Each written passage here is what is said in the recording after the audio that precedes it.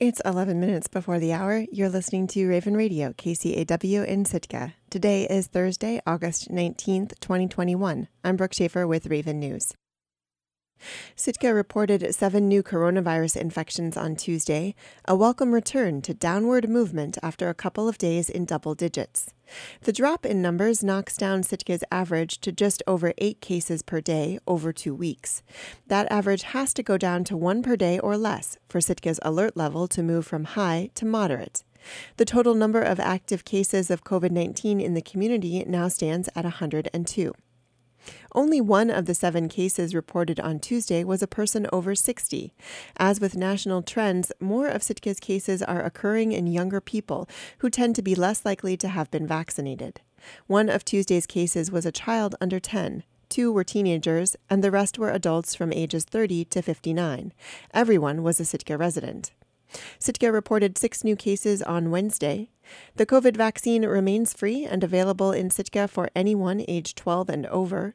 Public health authorities are strongly encouraging students involved in sports and activities to be vaccinated. While students who contracted COVID-19 disease earlier in the pandemic generally experienced milder illness than adults, the Delta variant has changed that pattern. Statewide, over 16,000 children under 20 have had COVID. Alaska has not had a pediatric death from the disease yet, but the number of hospitalizations in this age group is increasing.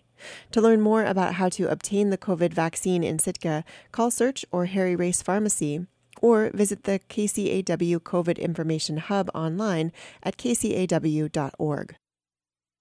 3 candidates are running for 2 open seats on the Sitka Assembly in the municipal election this October.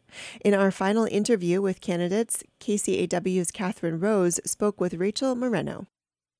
Rachel Moreno was born in Sitka. She moved away for a while, but came back in 1998 and has been here ever since.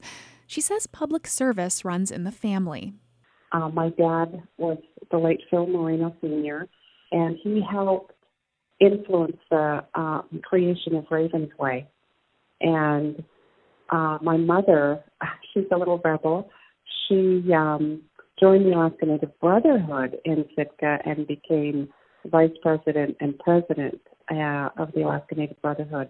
And our whole family puts in a lot of time and effort keeping these 2 organizations going, the AND and ANS.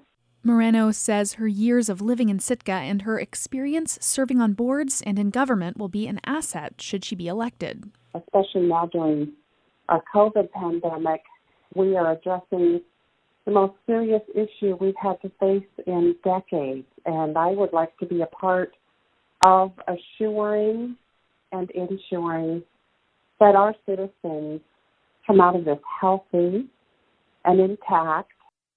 She served on the Sitka Tribe of Alaska Tribal Council for 8 years. She served as vice chair and represented Sitka Tribe on the search board of directors. She also was vice president of the board for the American Indian Alaska Native Tourism Association. She traveled to Capitol Hill frequently, pushing for Congress to pass the Native Act in 2016, which directs federal agencies to support tribes in the tourism industry. It's not asking them to fully fund the tourism ventures, but to make every effort within their agency for these tribes to be a part of the national parks and the federal lands. Moreno sees the coronavirus pandemic as the biggest challenge facing Sitka today, and she says she'll strongly rely on health experts to determine what kinds of legislation she'll support should she be elected to the Assembly. Well, listening to the experts and the CDC is the only way we can make beneficial and informed decisions, and so I would hope that we're allowed to do that, to bring whatever we need to do, whether it's legislatively or through mandates, whatever we need to do, we really need to rely on the experts. She's also interested in addressing housing, the cost of living in Sitka, and making more resources available for local students. With this COVID, kids are facing so much more than just whether or not they turn in their homework assignments. They're facing isolation, they're facing fear, they're facing loss of loved ones, the loss of a parent's income. and she hopes to work with, not against, the Assembly and the public.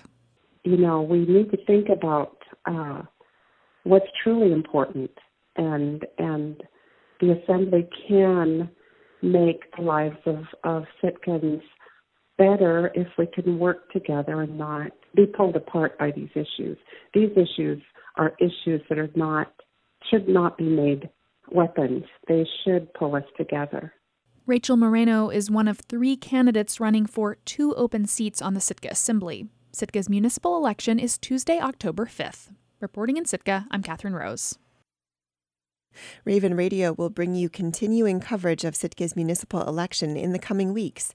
Interviews with candidates, questionnaires, and statements will be available online at the KCAW Election Hub in early September. A zine centered on the LGBTQ community in Southeast Alaska started up this year, releasing its 2nd issue this month. It's essentially a small-scale version of a magazine, filled with queer artwork, writing, and resources. As the pages of the project begin to unfold, the group behind the zine say they hope to create connections and build visibility. KRBD's Molly Lubers has the story. So our issues have some heavy topics, and what we're trying to do is pair these heavy topics with queer joy. That's Ryan McHale, thumbing through an issue of Loud and Queer. He founded the zine, which he says is largely by and for the Southeast Alaska LGBTQ community. It's published quarterly by the Ketchikan Queer Collective, but it's distributed beyond the first city to Craig, Juneau, Petersburg, and more. McHale says being queer can be hard, especially in the remote communities of Southeast Alaska. He says the zine may be the only way that someone can connect to the community. It's really about proving our existence here and having a physical and tangible proof that we live here. So he says flipping through the zine is exciting, but it's even more exciting to know how many other hands get to hold that proof. The collective sends Loud and Queer out to community institutions, like libraries and schools. At one point, McHale says a Ketchikan high school teacher relayed a story of one of her students finding the zine in her classroom. She saw them physically have a reaction of just like shock and just amaze. They felt alone. And by reading this, they immediately felt connected. And I was like, wow, like that is exactly what we do this for. Ketchikan Queer Collective's Joe Williams says he spent a lot of his life afraid to be who he is. Now, he says he hopes the zine will help people feel more comfortable with their queerness. That's sort of the motto of the title, he says. They're here, they're queer, and they're loud about it. He says it's an effort to reclaim the word queer, which can be a slur in some contexts. You hear the word queer, and some people may think it's funny, some people may laugh at it, but however you take it, it's going to cause some sort of response. We wanted to create a publication where, yes, you know what queer is, but do you know what it means? Do you know who we are? Williams will be answering some of those questions with an advice column, Ask Anti-Queer, where people can write in to learn more about LGBTQ topics. But Williams also writes under his own name. His first submission focused on his experiences as a gay man in the Black community, and he says writing it felt freeing. The first story I submitted was very personal, very emotional, and very raw, and very specific to me, but it's not a unique story in the overall arc of the LGBT community. There was a guy here in town, local. He told me that the article brought him to tears. It mirrored his own experiences.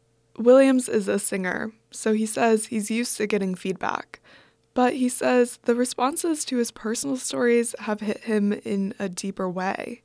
And that feeling of freedom associated with getting to share your experiences has also been true for Ketchikan Queer Collective member J.D. Martin. There's been a lot of times where myself as a queer woman, I haven't felt like my voice has belonged, either because I was in a heterosexual environment or I was in an environment that was purely lesbians or gay men. It's been really awesome to me to be able to contribute my voice.